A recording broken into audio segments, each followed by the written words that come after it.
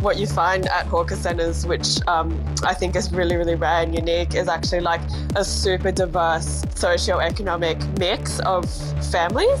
And it's incredibly nostalgic, and it's totally a family tradition, regardless of how wealthy you are. So that's kind of, I think, one of the best things about it. It's like a bit of a normaliser in society. Today on Dirty Linen's summer series, we are continuing to talk to fun food people about some of their memorable meals. Today, we are chatting to Kim Teo, the founder of Mr. Yum. I've been so excited to watch Mr. Yum go from strength to strength, especially over the past couple of years. It's an awesome Aussie startup, female founder, and I'm super excited to have Kim with me today. Hi, Kim. Hi, Danny. Thank you for having me. It's really good to have you here. Every time I use Mr. Yum, order, pay using your platform, I just get a little thrill from just thinking about just how well you're doing. It's so awesome. Really appreciate that. It's definitely been a bit of a big year. Yeah, well, good for you.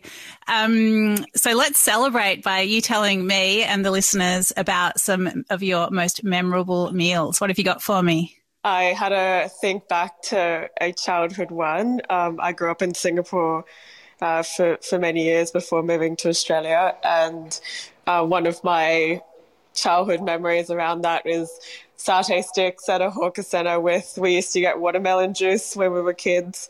I think that's super nostalgic and something that I can't replicate at home. So that's definitely one for me.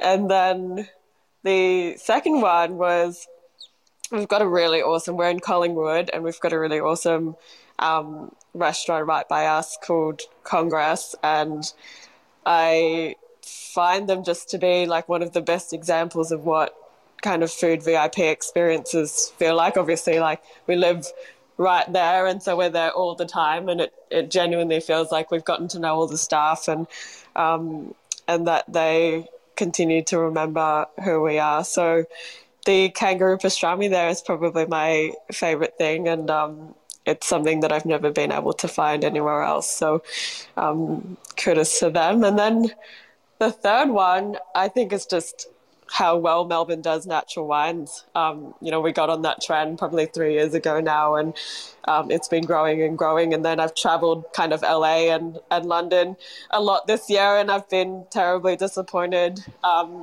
Probably, like, you could go and find a natural wine shop, but, you'd have to go specifically looking for it, as opposed to it just being on every single wine list like it is in Melbourne. So that would be my third one.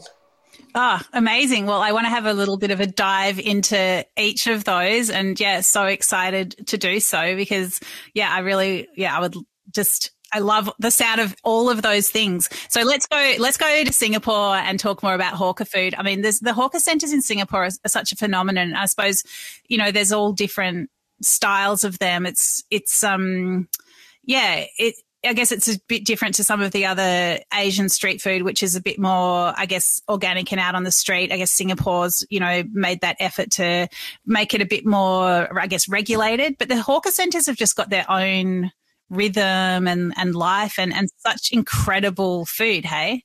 Yeah, it's amazing. And it's one of the places in the world where you can actually get like really good quality food for quite a low price point as well. And so what you find at hawker centres, which I think is really, really rare and unique, is actually like a super diverse socio-economic mix of families, because it's not like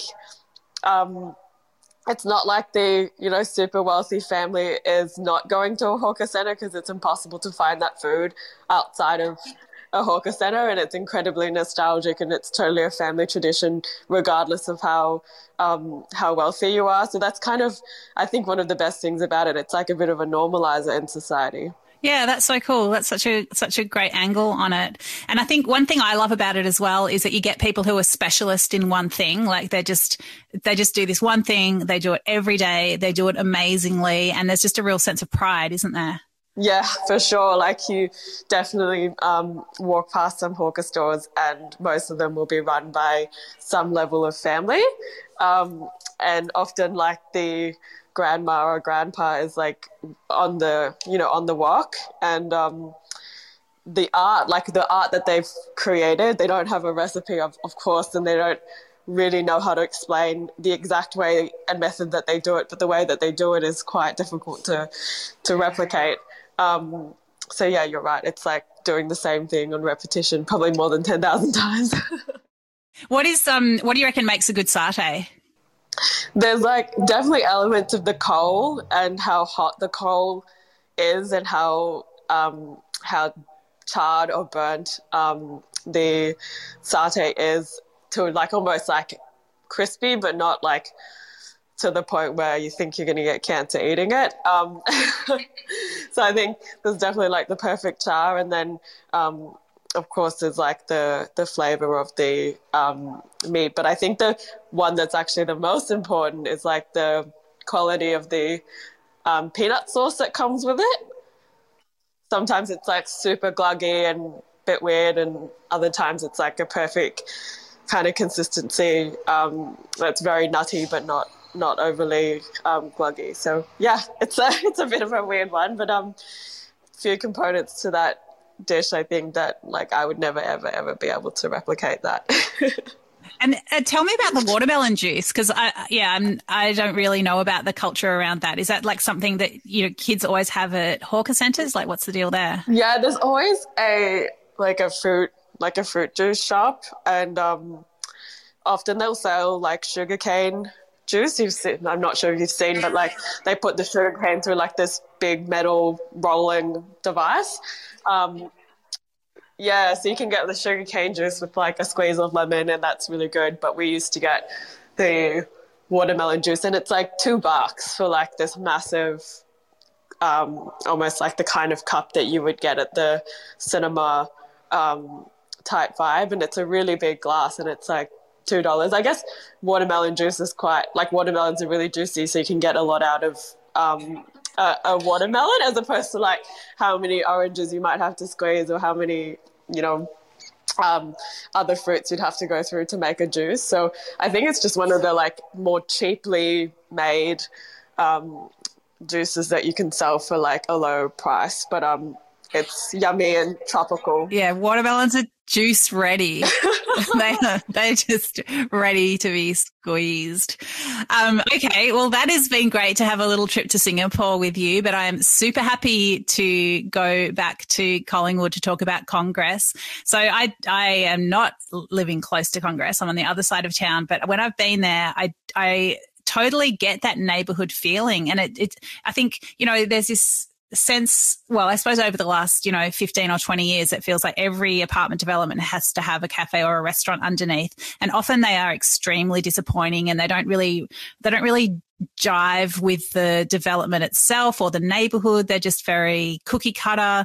But I think Congress is an amazing example of a restaurant that gels with its community, and is really welcoming to outsiders like me who stumble in there. But I just think it must be so nice to have it as that everyone knows your name kind of place. Yeah, it's like the perfect size as well. It's not too big a restaurant that you need people from out of the local neighborhood to come to like fill the space. I think it's got like a really sweet amount of room in there. And then the interesting thing is it's on Wellington Street, which is like one back from Smith Street. And I think that restaurant would feel a little bit out of place on Smith Street.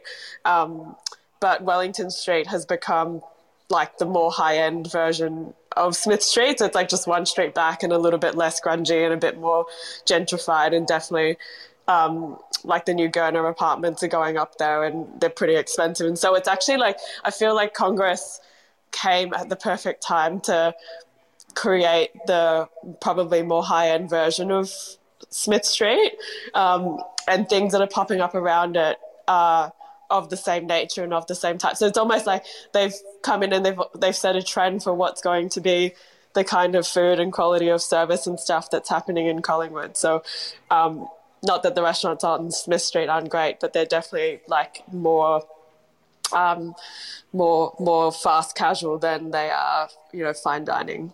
That's so interesting. It's like, I guess what you're sort of identifying is the ability of a city like Melbourne to support micro neighbourhoods, and that, things can just really shift and move in a really small geographical zone. You can have these different kind of waves of dining styles. It's really interesting. Yeah, it's absolutely. Like today, actually, in our apartment, right under our building, Smith and Daughters and Smith and Deli just opened up today. And it's like you can pretty much see Congress from Smith and Daughters. So it's like another great brand is moving into the neighborhood. The quality of the produce they've got at the deli is clearly leveling up from what other parts of Collingwood might be. So yeah, it's super interesting. It's like they're starting to move in, and Smith and Daughters will start to bring other restaurants and great brands to the local little micro neighborhood. Yeah, that's really so fascinating. I'm so excited to check out the new Smith and Deli and Smith and Daughters. It's just, really exciting watching Shannon Martinez just, I guess, reposition vegan food. It's really thrilling. And just to be a little bit less vegan for a moment, I just also want to shout out to the pig's head sandwich at Congress, which is one of their signatures. And even as I say those words, I kind of feel like the juice of that croquette just like running down my arms all the way to my elbows. It's it's insanely, and it's so juicy that they have to like warn you before you take a bite into it that it's going to explode.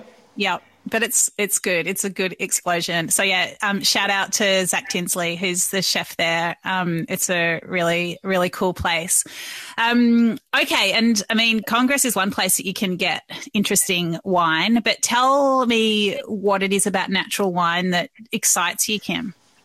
This is going to sound probably a little bit more boring than a normal reason, but because I'm Asian, I often get pretty red when I drink alcohol that is quite like filtered and not. It's almost like the processing of the wine has some kind of sulfates that I don't really mix well with. And I met someone like 3 years ago, an Asian guy, and he was telling me that he doesn't have the same effect when he drinks natural wine, and I was like, oh my god, what is this thing? So I just started getting into it and really enjoyed it, and now a normal Pinot Grigio feels a little bit boring, and have just like enjoyed seeing how it's gone from you can find it at certain places to it's, nearly on the menu at most restaurants. And I bet it's going to like even end up on the menu in a pub soon. Like it's just becoming so much part of our everyday drinking. It's like probably going to get fairly mainstream to the point it shows up in a pub. Yeah, that's a good call. But physiologically, does it work better for you? It works so much better. I can drink it like a normal person. It's really interesting. My view on it is that natural wine has reined itself in. Like, I think when we first started seeing it around the place, it could be pretty like extreme. Whereas I think now it's like, I don't know if it's the winemakers have played enough with it to rein it in a bit more. Like it's a bit more controlled. So I think perhaps that helps it become, a bit more mainstream.